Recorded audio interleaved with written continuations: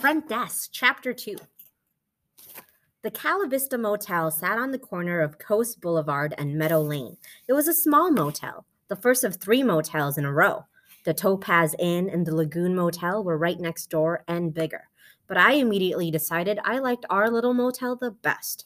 With its creamy walls and red doors, it looked warm and inviting. I looked up at the sign and read the words, low rates, cable TV, Disneyland, just 5 miles away. Excitedly, I asked my parents if that meant we could go visit and go on all the rides. We probably could, my mom said. I smiled, savoring the moment. Our lives were about to change. We were going to become Disneyland-going people. As if things couldn't get any better, the Calavista had a pool. It was right out in the front. The water sparkled under the golden sun. I closed my eyes and pictured myself doing cannonballs in the water all summer long. This was going to be amazing. Just behind the pool was the front office. I'd asked my parents in the car whether I could help out at the front desk, and my dad had chuckled and said, "We'll see." Mr. Yao was waiting for us in the front office. He buzzed us in and lifted the divider so we could all get behind the front desk. The front desk was a long wooden desk that stretched almost the entire width of the room. Just behind the front office were the manager's quarters, where Mr. Yao led us next. There was a living room with a bed in it. He pointed to the bed. "You guys sleep there," he said to my parents, "so you can hear the customers in the middle of the night." "Customers come in the middle of the night?" my dad asked. Mr. Yao nodded. "Of course, it's a motel." "But won't that wake them up?" I asked. Mr. Yao rolled his eyes. "That's the point," he said. Next, he led us over to the small bedroom just to the right of the living room and kitchen. "The girl can sleep here," Mr. Yao said. For some reason, he still kept calling me the girl, even though I had already told him my name several times.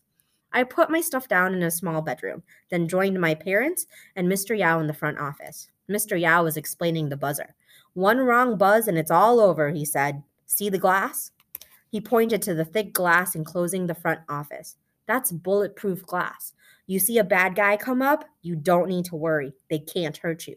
But if you press this buzzer," he put his fingers on the buzzer just under the front desk, and a loud buzz roared. "That door right there gets unlocked," Mr. Yao said.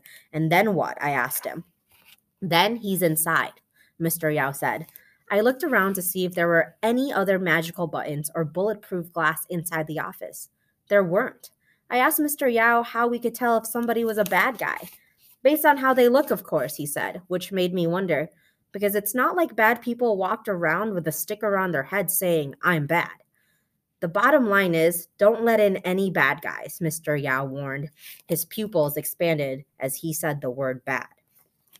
While Mr. Yao took my parents out back to show them the laundry room and cleaning supplies, I stayed in the front office. I climbed up on the top of the front desk stool. Gently, I reached down and touched the buzzer with my finger.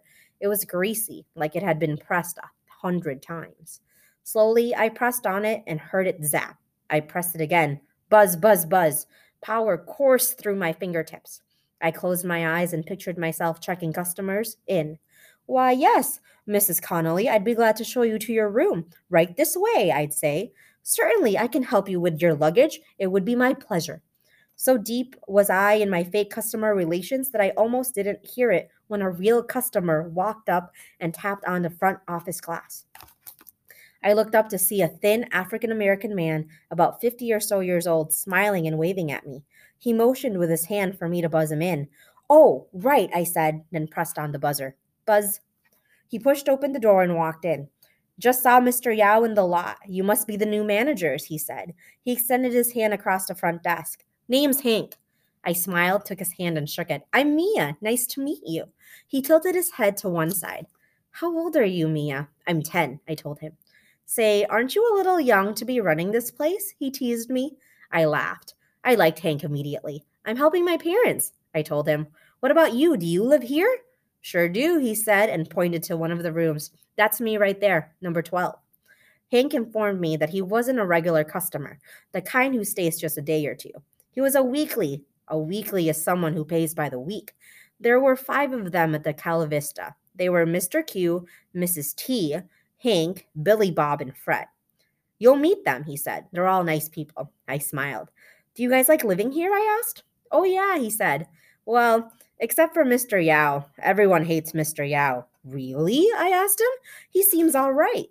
Intense, but all right. Hank snorted. Trust me, he's anything but all right. Before I could ask Hank what he meant by that, the back door creaked open and my parents and Mr. Yao came back in. When I turned around, Hank was gone.